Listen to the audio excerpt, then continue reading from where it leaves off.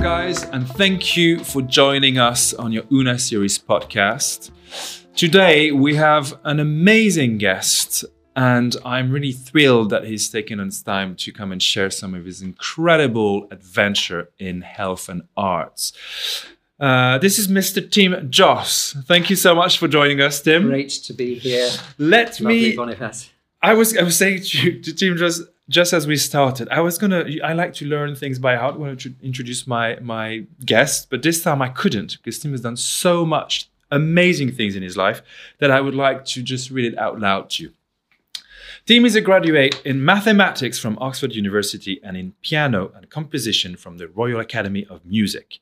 His past activities include artistic director and chief executive of the Bath International Music Festival, senior management at the Bournemouth Symphony Orchestra, chair of the International Society for Music Education's Community Music Commission, director of a charitable foundation and a founder of National Numeracy at the Arts Impact Fund, the first social investment fund for the arts.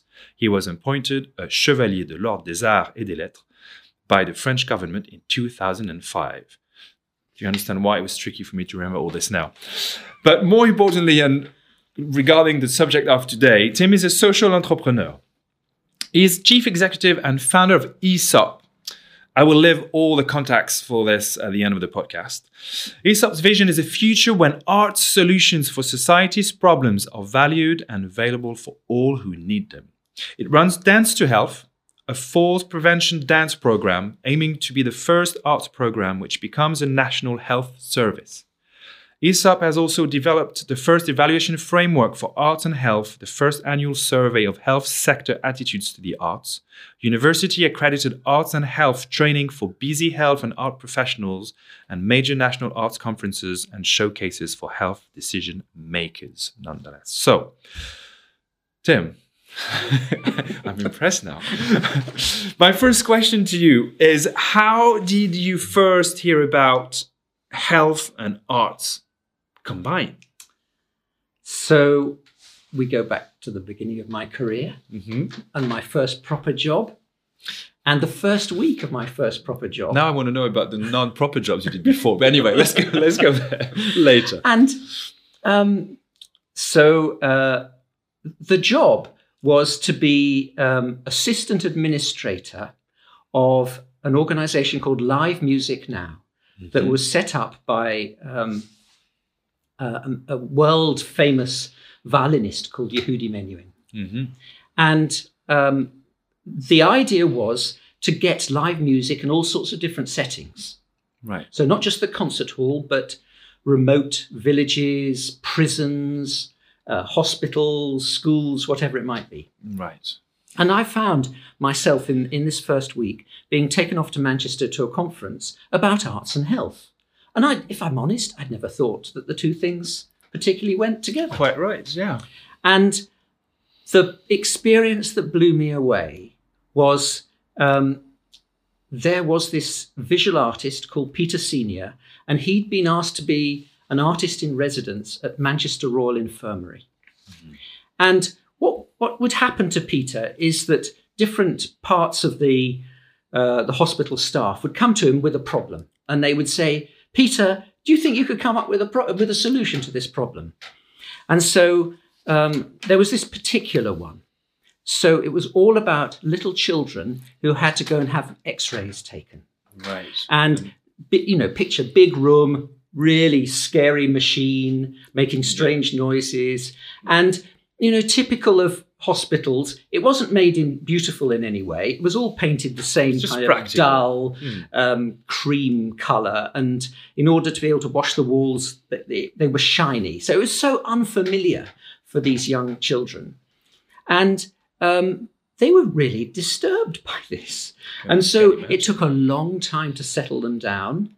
And, each time they had an X-ray, it was more frightening experience with the whirring and everything. And so they said, is there some way, Peter, that you could change this room so that the young children are not frightened? And so there was a publication that went with this, and you turned the page, and there was this room which looked like a tropical rainforest. Wow. Beautiful. beautiful. And it was in a style kind of Douanier Rousseau, Disney cartoon kind of style, with tigers peering around banana leaves, all that sort of thing. And you'd look up and it was a gorgeous blue sky. Mm. And of course, the children walked in and they saw all these cartoon animals and this wonderful, unexpected, happy place. Yeah. And it worked. And suddenly they forgot about their broken bone. Exactly. And they just calmed down, and all the hassle that the health professionals had before. So that was your went first. Away. I can imagine. So that was your first encounter to bring those two together. Yeah. So now we fast forward. I mean, there's lots of things in the middle that I'd like to discuss with you. But let's fast forward a little bit, because that obviously stayed with you as a very strong connection and potency between the two. So tell us a little bit, or actually not a bit, a lot about this adventure of Aesop. Okay. Please. So I set up Aesop while I was director of this charitable foundation that you mentioned. Mm-hmm. It's called the RAIN Foundation. I mean, it's amazing to have this sort of opportunity, because you're talking about a charity that is sitting on, in our case, it was £120 million. Oh, wow. It would generate cash through investments, and you could do good with the cash. That's incredible. When it works like that, it sounds extraordinary. Yeah. And it is. It is. And it was a massive learning experience for me, because the settlor, Max Rain, Lord Rain, he loved the arts. So that was one of the key elements of the interest areas of the foundation. But he was, kind of interested in all sorts of things. So there was health, there was education, there were all sorts of social issues. And the least complex way, I'd say, in which you can use that money is to let it be known that you're prepared to give grants. Right. And so the baseline was that I was a grant maker. This small team and I, we were grant makers, working with trustees, with the Rain family and others. And you picture it, you receive an application, and the person applying to you has to explain why they want the money. Yeah. And so you give them a first chance. But eventually, if we're serious about an applicant, one of us would go and meet the chief executive of the organization. Right. And so this was the most amazing learning experience. You must have met the most incredible people and just passionate about whatever they were doing, because you don't do this if you're not passionate about it. Absolutely. So one of the big things that I learned was I found myself being drawn back to arts and health. Yeah. So there was a call there, recurring call. So that was that. And I began to think about how does the arts world, which does certain things really well and other things not so well, how could it learn from the rest of the charity sector? Because there were certain things that the charity sector did really well, like campaigning, for example, or being able to actually provide evidence that they made a difference. Yeah. And the arts world weren't so good on that, whereas the arts have their own powers. Right. And I went for all these chief execs of arts organisations. I found particularly fascinating the arts and health ones and the arts and criminal justice. Oh, so this was arts in prisons. Yes. I thought those were the most fascinating. But after a while, after I might have seen 50 applications over a few years in those areas. And I thought, none of this, to use the jargon, has gone to scale. It's never developed as a social enterprise so that everybody who could benefit has a chance to benefit. Right. And it never spread for some reason. It never managed to reach. There's no reach. Yeah. I mean, I've got my, if we've got time, I can give you some reasons. But the main conclusion was that I needed to set up an organization which would be the bridge builder between the arts on the one hand and other public sectors. And so I set up Aesop while I was at RAIN, and I guess it was running for about 4 years or so. When was that exactly, Tim? When did you... 2009. 2009, okay. And it was just a group of us. Like we were all trustees, we were all volunteers. We were just edging our way, wondering how to do this. There were people who thought it was a good idea, though. Yeah. They followed you on it, right? Yeah. And I therefore kept learning. We did some early things whilst I was still at RAIN on ESOP. So one thing I learnt was there is no evaluation framework for arts and health work, or there wasn't. Right. So, you picture it. If you're doing a really good arts and health program, you'll look at it through a health lens and ask questions like, is it actually improving people's health? Right. Might it save the NHS money? Those sorts of questions, if you look at it through a health lens. And then through the artistic lens, is it really good artistic practice? Is it good art? Does it wow? Does it wow you? Yeah. And all that sort of thing. So we actually developed the first ever evaluation framework for arts and health. We did it initially as a research paper, which was published in a journal. But then I read it and I thought, well, this is not written for me. It's tough research stuff. And so by good fortune, I met up with someone at Public Health England, and they commissioned us to produce a version which was for you and me. More digestible. Yeah, more digestible. So I did that. And one other thing I did was I picked up through the grant making that there were some really good arts and health organisations. They may not have gone to scale, but the practice was really good. Interesting. And so I formed a kind of community of practice. May I stop you here for 1 second? So because we have time, and I want to know, why do you think these organizations did not go to scale? I mean, you said you had a few ideas about it. What did you think? What was not working for them?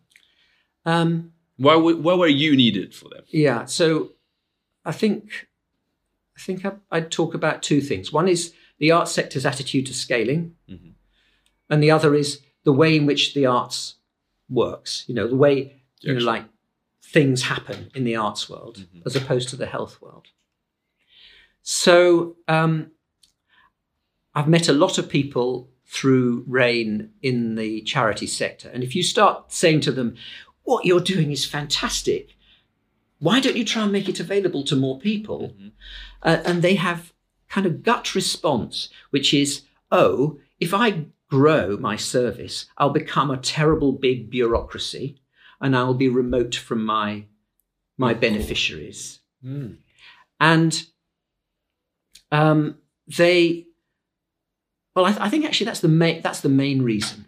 That they just don't like it. A reluctancy to growth in a way from a fear of more administrative. Exactly. And it's an interesting... Yeah.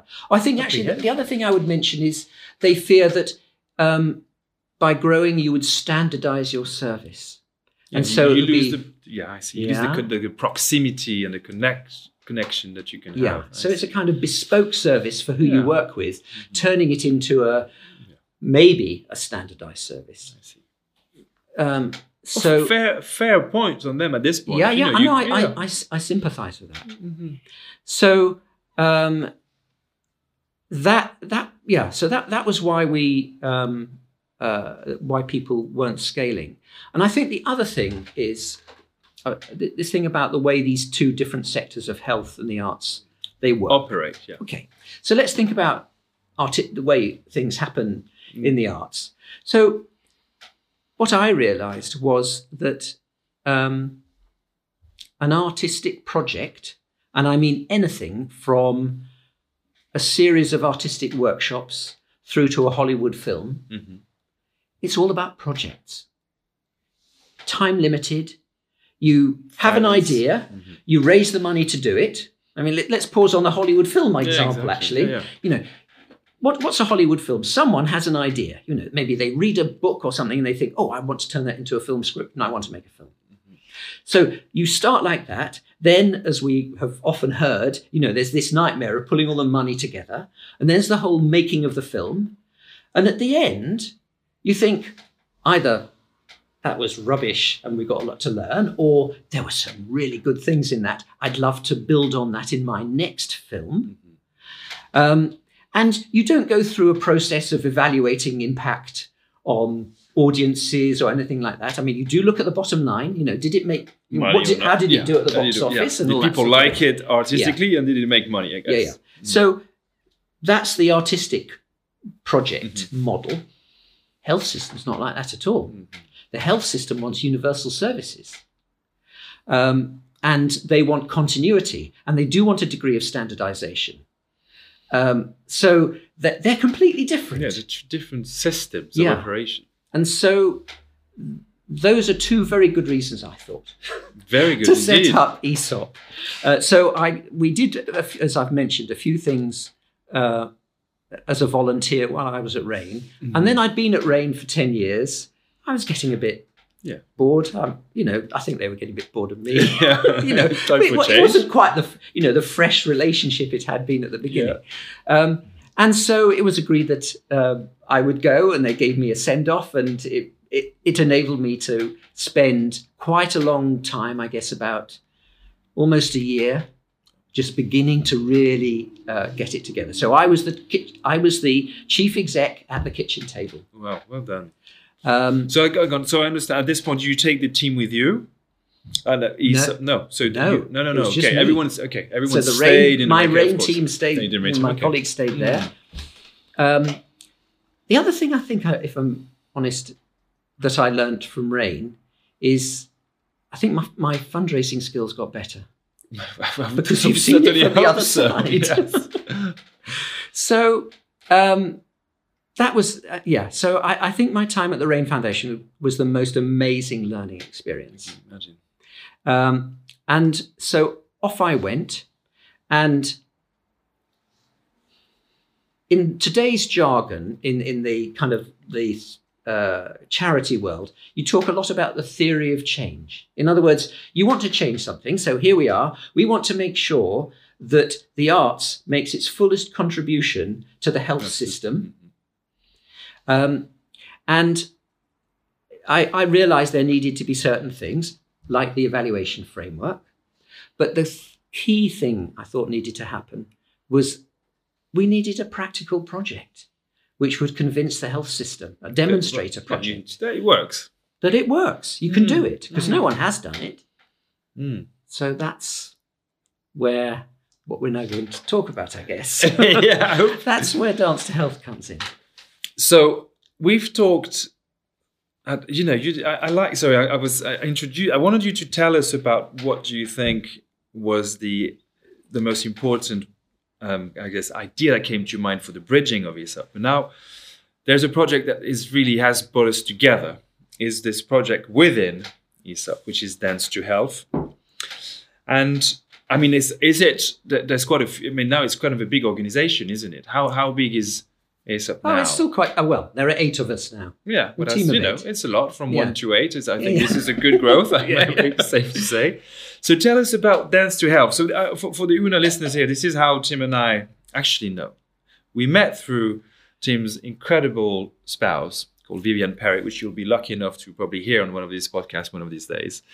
And we, through Una, as you all know, we're working on health and on fitness. And within the fitness, dance, which is what Katie is coming from, is a big part of the whole Una idea and philosophy. And then suddenly that all came together again, because if you think about it, we're trying to bridge fitness and health, and here we have art and health. So dancing is obviously part of the arts. Anyway, all of it connected, and this is it. So now this big project that you are putting on is more than putting on, that has actually showed incredible results. And I just wanted to share it with us because it's actually it's mind-blowing, really. Oh. The success. It is. I mean, the results are staggering. So Project Dance to Health, please. Okay. So another thing I realized early on, trying to make sense why arts things didn't grow in health, was that the impetus came from the arts organization. So the arts organization, it's one of the great things about people working in the arts. They're passionate. They want to share it with everybody. Yes. And that can include patients and prisoners and all sorts of people. Absolutely. And, good on them. It's fantastic. But what it means is that their particular artistic practice, it could be It could be filmmaking, it could be music, singing, it could be dance, it could be visual arts, whatever it is. They're so passionate about it, they think they have answers, they can provide answers to things. Mm-hmm. But instead of starting with the problem, it's like they think, I'm a visual arts organization. Visual arts is the answer. What's the question?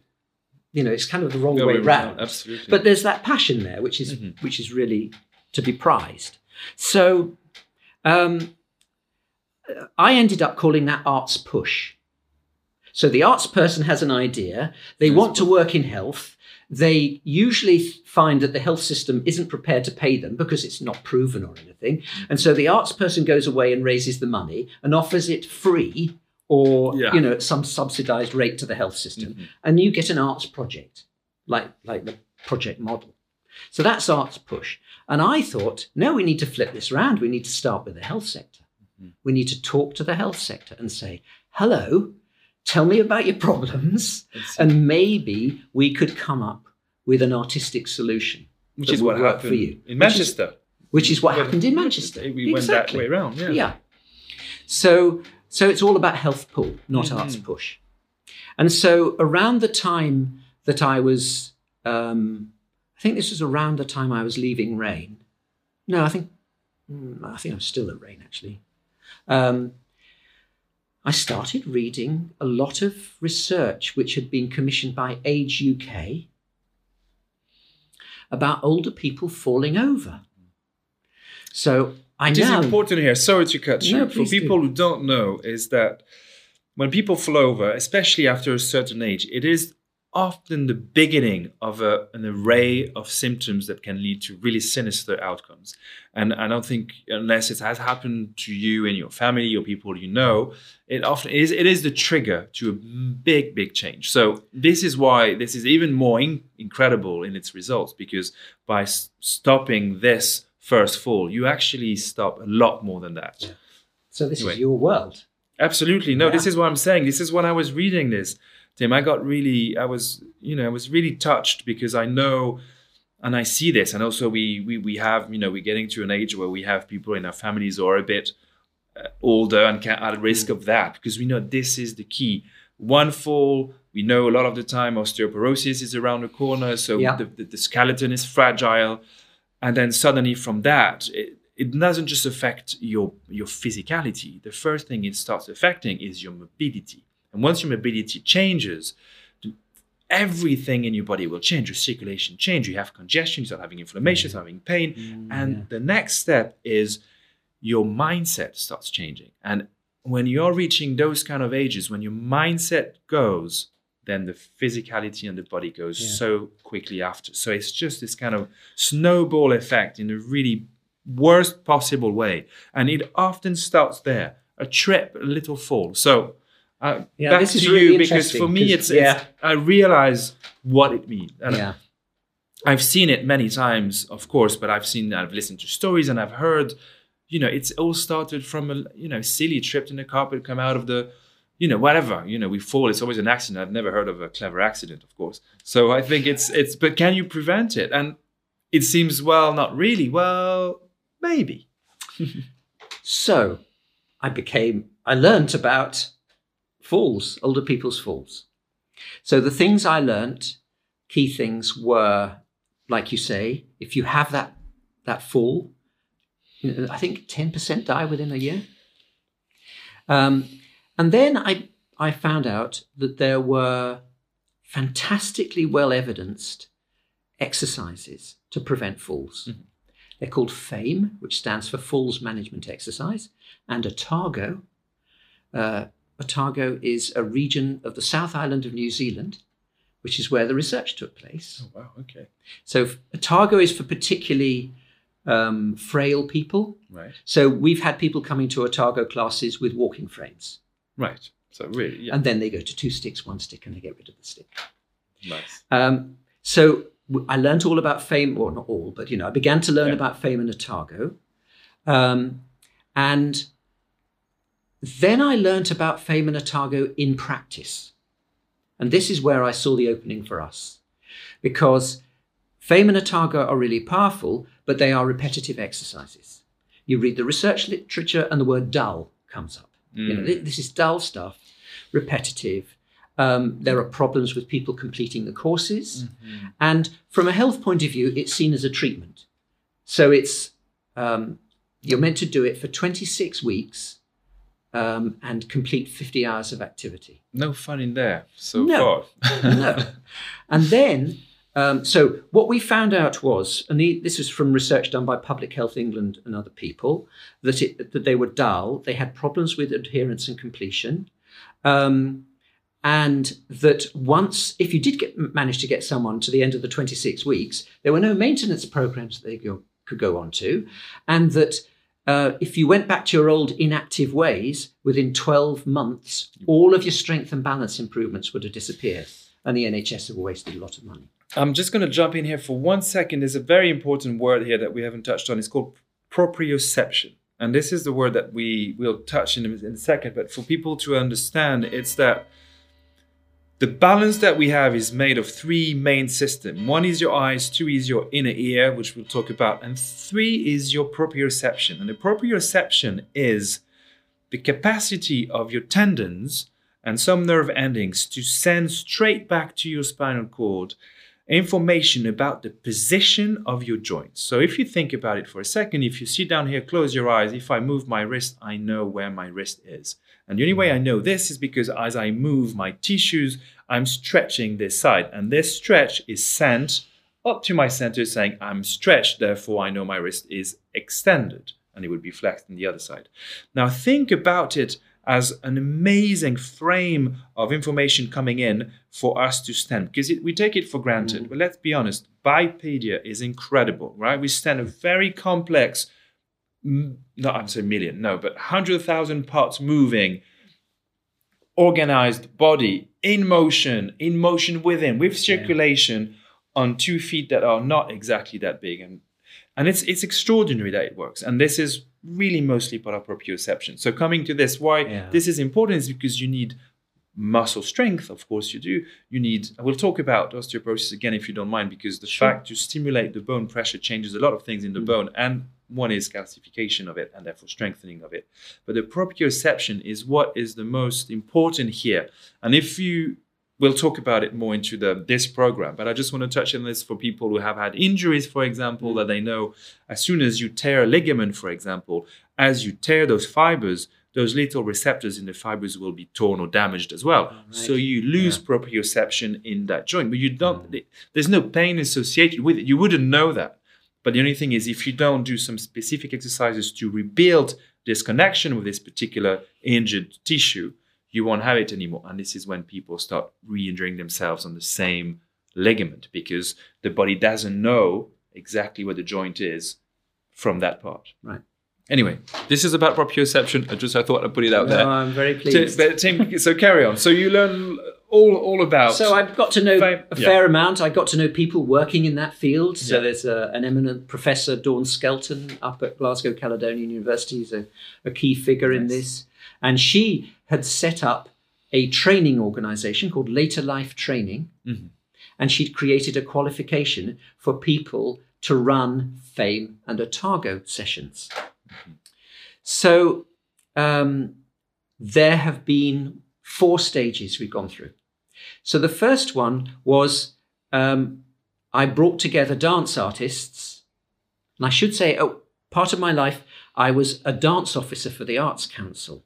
I think I said that at the beginning. Yeah. And so it was, and one of the things that I'd got to know, in fact, I was involved in with lots of other people in developing, was community dance activity, and particularly creative community dance activity, rather than, ballroom or folk dance, creative. Very rigid into the choreography. So first thing, get some falls prevention specialists and some dance artists together in a room and see if there was potential for creating a program.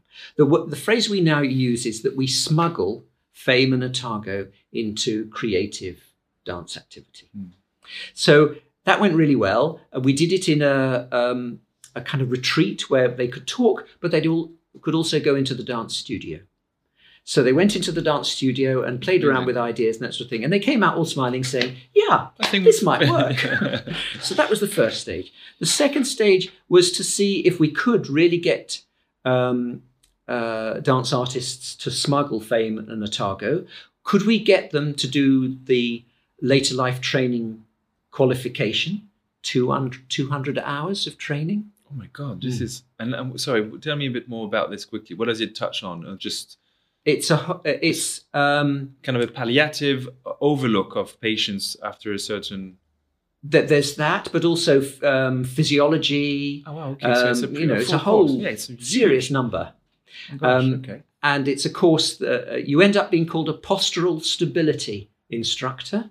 Okay. And the students are quite often physiotherapists, exercise professionals, sure, that sort of thing. So we trained a number of dance artists. Wow. We worked in London, Oxfordshire and Cheshire just to get some variety. Mm-hmm. We tried to find partners. So we worked, for example, I can remember in Cheshire, we worked with Age UK Cheshire and with a housing association, which had retired.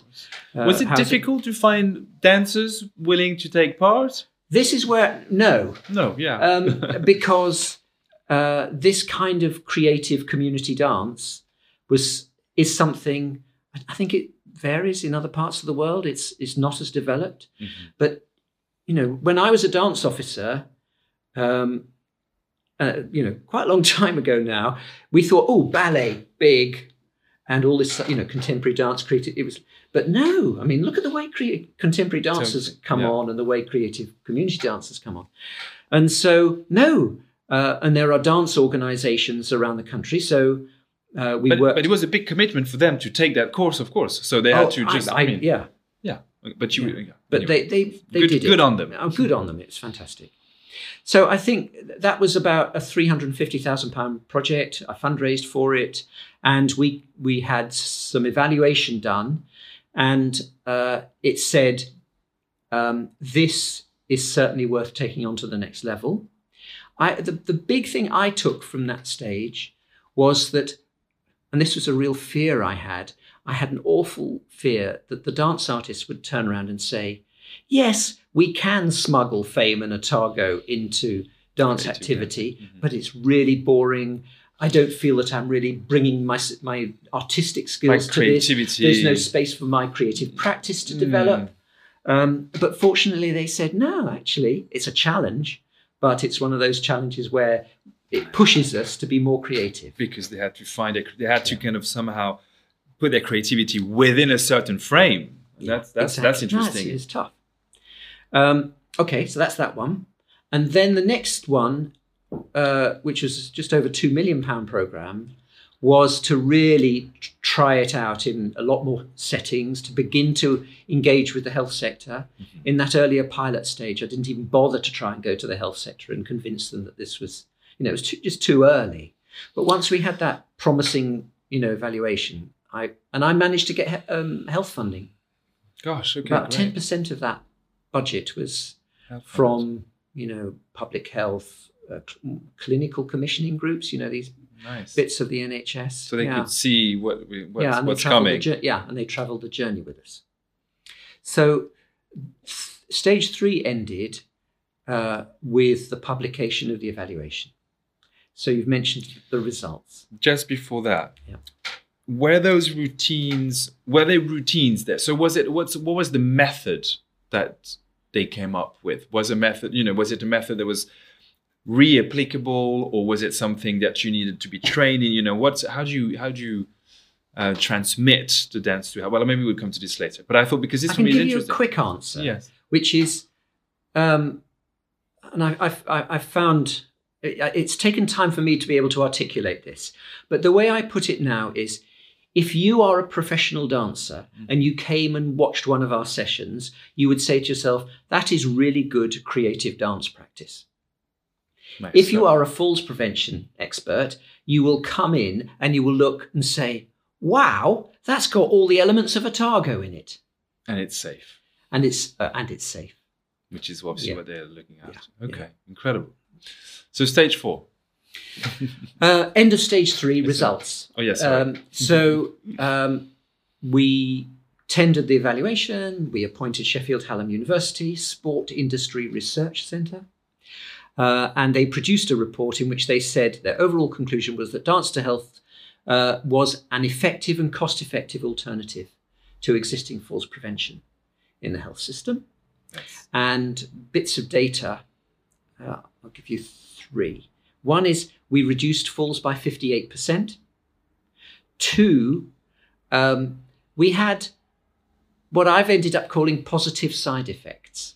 So drugs, we always talk about the negative side effects. Bless them, the dancers working with these older people, they produce positive side effects. So 87% made friends. Of course, the social link, but we'll talk about this in a minute. And so especially nowadays with our worries about loneliness, 87% made friends and 96% said they had improved mental well-being. Which goes with the one before yeah. as well. I mean, you must have been, of course, when you go through these journeys, you can see if you are on a good one or not. I can imagine, especially with the experience you have. Yet, when you actually put it to try and it comes out with such numbers, I mean, you must have been literally jumping. I would have been so excited. And, this achievement is quite incredible. It really is. And the last one is we have been told that we can save the NHS, the wider health system, £98 million a year if we make this into a national service. So it's not. And that's not just about money. Obviously, you've just mentioned it's not at all. But also, I think since we come back to this kind of snowball effect after the fall, it's also, let's say it's suffering, pain, surgeries, mental start to change. It's a lot more than what we can even account for. This is the thing that's difficult. Is you can't really perceive how big and how wide this goes. Yeah. So well done. And it's so common. I mean, I have chats with, I meet a health professional for the first time or an arts professional, and they start telling you about their grandmother or their mother or their aunt. It's always the same. It's incredible. A lot of it. It's a lot of it. Mm. So what happened after that? So stage 4 is, then happened COVID. So part of our unplanned stage 4. So part of what we achieved was not only showing we could do Fame and Otago dance versions, but we could actually set up local community groups who want it. In other words, it's not us always having to be the provider. We could actually set up, a bit like, do you know Park Run? Yes. Yeah. So that kind of model, in the jargon, a social franchising model. So it's the local community wants it, and you hold their hand to help them create it, and then they run it, and we're the kind of quality assurance people, yes, and support, and you become part of a national family and that sort of thing. So we set up 17 groups during that stage 3. They all stopped. Yeah, of course. And some of them have. I mean, we keep in touch with the participants, but they act, through newsletters and things like that. But no, quite a lot of them have stopped. And then we thought, can we take it online? So that's what stage 4 has been about. We've taken it online. We now have a national online program for anybody. And we're now starting to get contracts with health boards and others, like retirement villages, who want their bespoke one for a particular level of need. So it could be a whole group of people who all have walking frames. Yes. Whereas the national online one is more for, quite able-bodied, but it's more prevention work.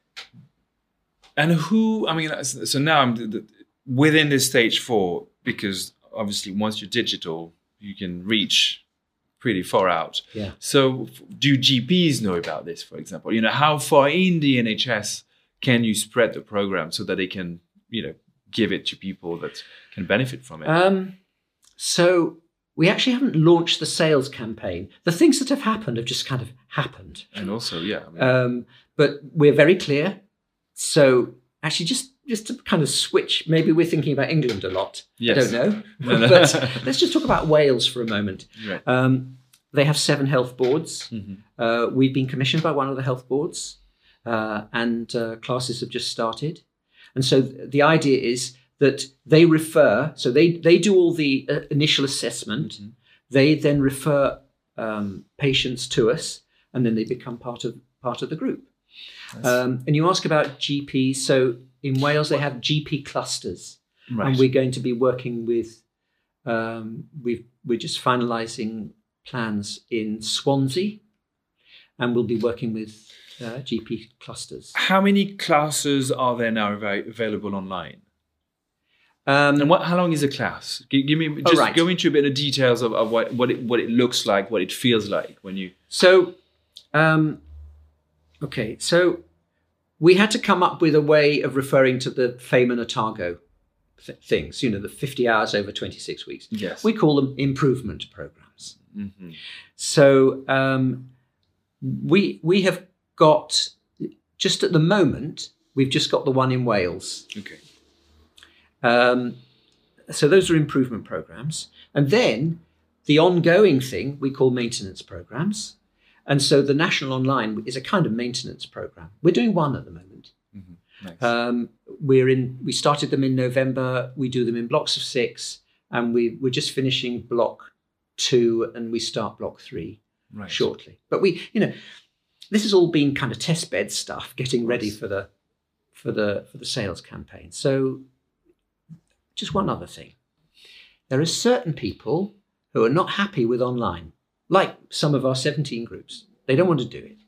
There are also parts of the country where broadband is rubbish. Right. So the whole experience is just not. So we've gone backwards with technology. We have produced 1 DVD, and we're producing 2 more DVDs. One is specifically for Wales. So we're working out, do we do dubbing in Welsh? Do we do subtitles? That's being sorted out. Right. And the other one came out of a group that has remained active in a part of Birmingham called Ladywood. And so Ladywood wanted a DVD alongside doing the Zoom sessions. And so we're working with them on that. Nice. Yeah. So hang on, it's in English, I presume, all of it. So it doesn't, because you were just now speaking about England and Wales. So why not bigger? Why not? Because it would seem fair that you would send it back to New Zealand, for example, that would be because cool. It seems that it would be, the life circle. Yeah. Well, with online we could. Well, exactly. Yeah. Absolutely. Is that in the pipes or not? I mean, all these, why not? You look into the eyes of the team members and me, and of course we think these things. Yeah. I'll tell you one of the big things we're working on at the moment is the supply of trained dance artists. Mm-hmm. We haven't got enough. Of course. So we need really good dance artists who can do this kind of creative work, who are expert in working with older people. They've got to go through the 200 hours. I was going to say, they have to do that. That's a very, I guess it's amazing for them to learn this too, but it says a commitment that's, Yeah. And it's one of the things. Is it quite difficult in terms of academically? I mean, can you fail it as such? Yeah. Yeah, so you have to commit. So you have to commit. You have to write essays. Yeah, it's a proper exam. It's a proper exam. But it's one of the things I feel very grateful to the dance artists who've been with us so far, is they went through that, but it's not like we were guaranteeing them a whole load of employment. Quite right, yeah. But we're now getting to the point where I hope we can. How many do you have so far who've been through the program? 35. Gosh, that's a lot. Though. Yeah, but we've lost some, they went in fact, one has emigrated to New Zealand. But there you go. This is it. This is your bridge. But why do they? I mean, now that the whole online platform is going to be growing, I guess they could obviously do some live Zoom classes, but also they could do some recording of so many different little blocks. So that becomes now I feel you need so much more people. If you already have 35 people, I'm trying to understand the more the merrier. I get this, but So what we're doing at the moment is the dance artists are doing live Zoom sessions from their homes. Right. Okay. The first DVD was just that, and with the Birmingham DVD, which is being we've got the first draft now.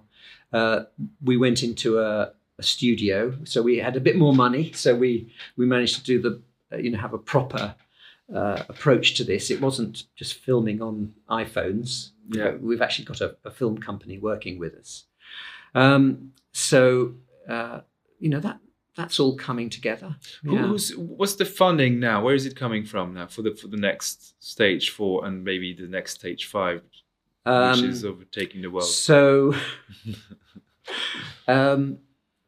this is classic business stuff. I'm having to carry on fundraising, right? But in a charity kind of way. Yeah, in a charity kind of way. Yeah. But we've restructured the management team. We now have an excellent head of business development and marketing. Mm-hmm. He's come from the charity world, but is used to the whole process of, refining the products, pricing, identifying market opportunities, prioritizing them, all the processes that need to go with all of that. So we're right in the middle of all of that at the moment. That's nice. What's the dream? I mean, you've pretty much you're at the dream. What's the next dream? No. But what's the dream? Where are we taking this? Okay, so if all goes well, by about 2025, we would have Dance to Health as a viable social enterprise. So it would be grant free. That would be the idea. And that we would be serving the whole country in some way. So, an older person in North Wales, maybe we've got to the stage where there is a local group and we've trained up a local dance artist who can run the sessions. If that's not possible, then there are the online classes. And if they've got rubbish broadband or they're not confident, they've got the DVDs. So it could be a proper national service in that way. I don't want to be too optimistic. I just can't see how it would not become that. What's in the way? I mean, it seems the research is working. We know that. The people are enjoying it. You've got the fun part into it. You've got the creativity part into it. You have the experience from all your experience of bridging art and health. What is... Well, I've mentioned one risk, which is that we don't have enough dance artists. Right. I think the other risk is, so care homes are one of our areas, obviously. Of course, yeah. But, financially, they're not in a very good state at the moment. No. So I think it's the ability to pay. Of course. But we'll see. So that's the kind of 2025 vision. Mm-hmm. The 2035 is, if we go back to the vision of ESOP, it implies that it's not just health. We'll have moved on to criminal justice, maybe international development, and the one that saddens me, and it's the one that has had so much money invested in it, is education. Right. But actually, education is going backwards. Totally. The way in which, science and those sorts of subjects are prioritized over the arts, the decline in take-up of arts subjects in GCSE. It's been terrible. And I have to say, I'm here, it's been terrible because in France, for a long time, this was kept quite safely to the same point. It was not increasing, but it was kept, and suddenly it's dropped again. So it's been really a bit sad moment when this happened, and I'm not too sure because Emmanuel Macron he's quite involved with this. It just happened. These things happen, and if you don't fight for them, they just stay this way. You've got to keep fighting. You have to keep fighting for them. Yeah. Now, so this is about dancing, but you mentioned it quite a few times. There's a lot more to the arts than dancing. I mean, dancing is plenty enough, but you are a keen piano player, for example. So, because I'm looking here as obviously this really helps people with their proprioceptions. We mentioned the strength. Actually, coming back to this, I just want to mention something important about osteoporosis. And one of the things that happen in the bone calcification is that we have a ratio between some organic matter, which are the cells live, and the calcification, which are mineral parts. It's a combination of both that makes a bone. But for that to happen, there's a very interesting process. It's called a piezoelectric current. So what it is that if you put pressure on a bone, there's a certain very low grade current, electric current going through the bone, and that stimulates calcification. And I give you an example that you've all seen before. When astronauts are sent in space for quite a long time and they have no gravity on them, why are they exercising so much? It's not just for the circulation, for that, the digestion to work, and obviously the blood pressure. Mostly it is to put pressure through their bones to simulate, because whichever way you could have all the supplements in the world, if you don't put pressure on the bone, the calcification doesn't happen. And I'm sure you've seen these images of astronauts coming out back on Earth, and they have to be supported to walk out because their bones, it's not just muscle atrophy. Their bones even would not sustain, and they start bending a little bit. Anyway, so another thing about dancing is that obviously you're moving, and that motion means pressure, and pressure stimulates piezoelectric current. Now you follow where I'm going with this. But I was going to try and say, what about music? What about, there's so many other areas. Yes. So is stop looking at that as well. So we think of Dance to Health as the first demonstrator. And the idea would be that if this works out, you then start applying it to other health, So you go to the health world and say, okay, that falls problem. I think we've managed to do something about that. What's the next problem? Can you foresee some a music example would be respiratory problems, chronic obstructive pulmonary disorder, and singing for breathing. Totally. Yeah. So that's beautiful. The evidence base is not as developed, but it's because particularly with COPD, because it's a decline, a long-term decline. That's so right. It would be amazing if singing could actually turn the decline into. I think you have to see COPD a bit like you would see osteoarthritis, which is there's no treatment that can reverse it. There are treatments that can slow it down. Yeah. So that's the thing to say. It's like the more you're going to move, the better you're going to be able to, but you will never be able to, you won't reverse it, I don't think. Here's another music example. So we do these biennial conferences. So in the very first one in 2016, we showcased 25 leading arts and health programs. And one of them was called Raw Music. And it was all about young, mainly men, abusing drugs and developing psychosis. And Raw Music came up with the idea of doing rap music workshops with these young men. And BBC, there's a PM program on Radio 4. They came along to the conference and they interviewed a consultant psychiatrist about this. He has that kind of patient. Right. And he said, this is fantastic. It works. And my beds cost £500 a night. And he said, you don't have to have too many Raw Music workshops to show that you've saved a whole mass of money. Quite right. And so actually, it's a sad story about that one. I think it stopped, that project. Because it's fundraising for all this sort of stuff is quite tough. But I was really inspired by that one. I thought it was lovely. Interestingly enough, when I was studying medicine, we spent some time in a palliative care center in France. This was, and art was huge there. And what it was mostly was, I'd say it was craftsmanship. So because people, we all often see it as a place where people are at the end of their life, which is true, but mostly you put people there that are in extreme pain, and it's a pain management place. So the one thing that you're actually doing is managing pain. And what you have to do is realize that when they were actually doing something, so really actively bending a piece of paper or painting, doing at this particular moment when the focus was really there, they didn't feel the pain as much, which is, as we know, if you're just lying down and thinking, am I in pain? Yes, I'm in pain. Am I in pain? Yes. Yeah, you're in pain.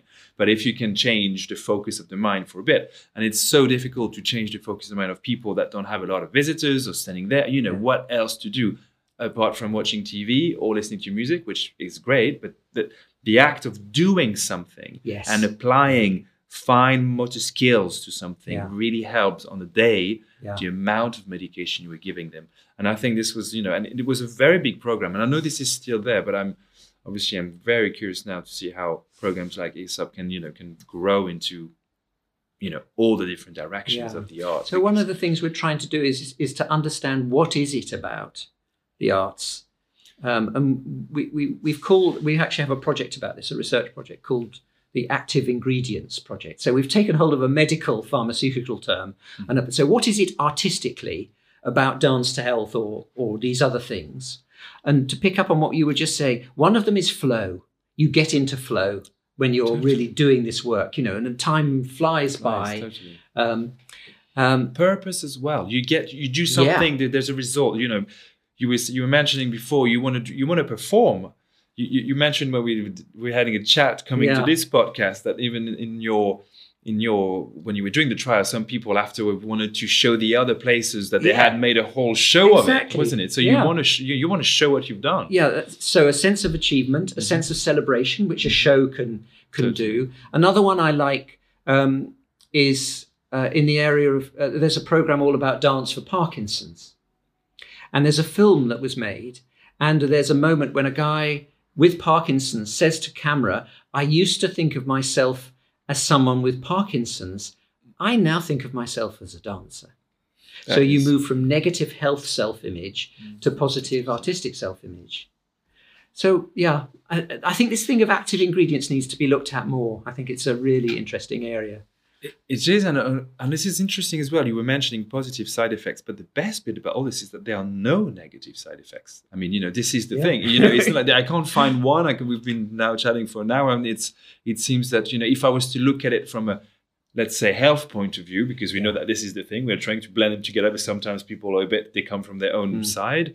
It seems such a win-win situation for them as well. So the funding now, how do you fund now? I know I'm coming back to this, but you're doing more charity events. You need to raise money through. So how do we do this? The vision is that, the plan between now and 25 is that the earned income rises and comes to a point where it covers costs.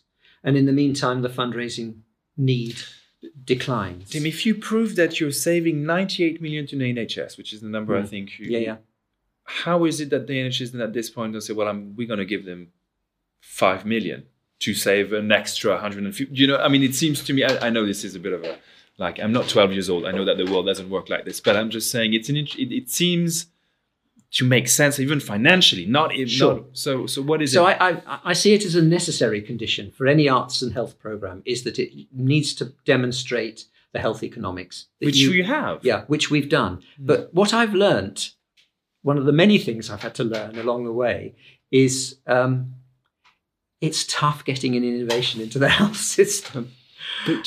So there's a paper. There's a paper.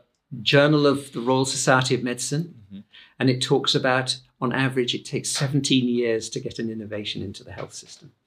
Really? Yeah. And I've heard other people's stories, genius bits of kit that will stop, what do you call them, an event that must never happen. Is it a zero event? I can't remember. There's a piece of kit that could stop these sorts of events in operating theatres, and the person who invented it, she has to go around all the different hospitals trying to sell it. Because don't forget, that's another thing. The NHS is actually not one entity.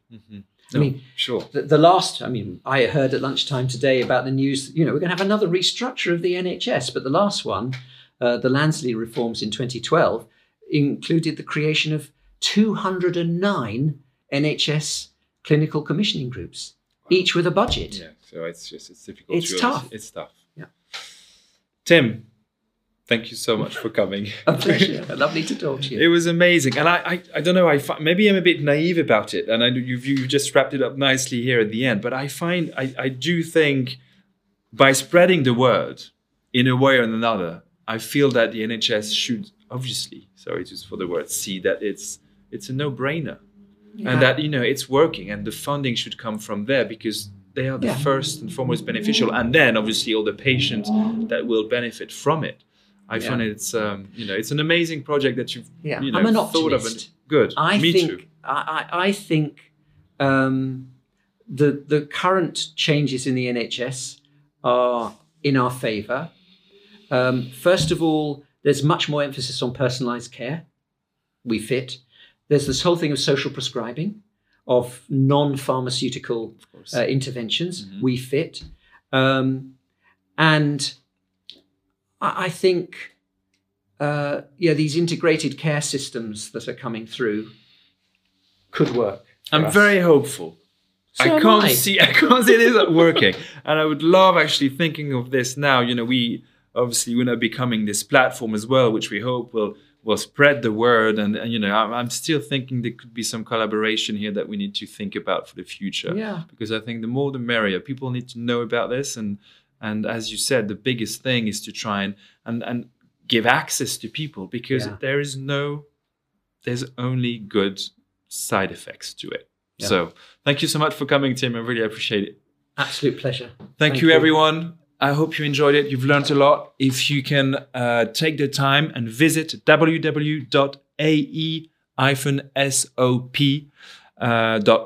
then you will know a lot more about what we've discussed today. And I can assure you it's incredible. Please go and visit it. Thank you so much for following us, and see you soon on Una Series Podcast. Bye-bye.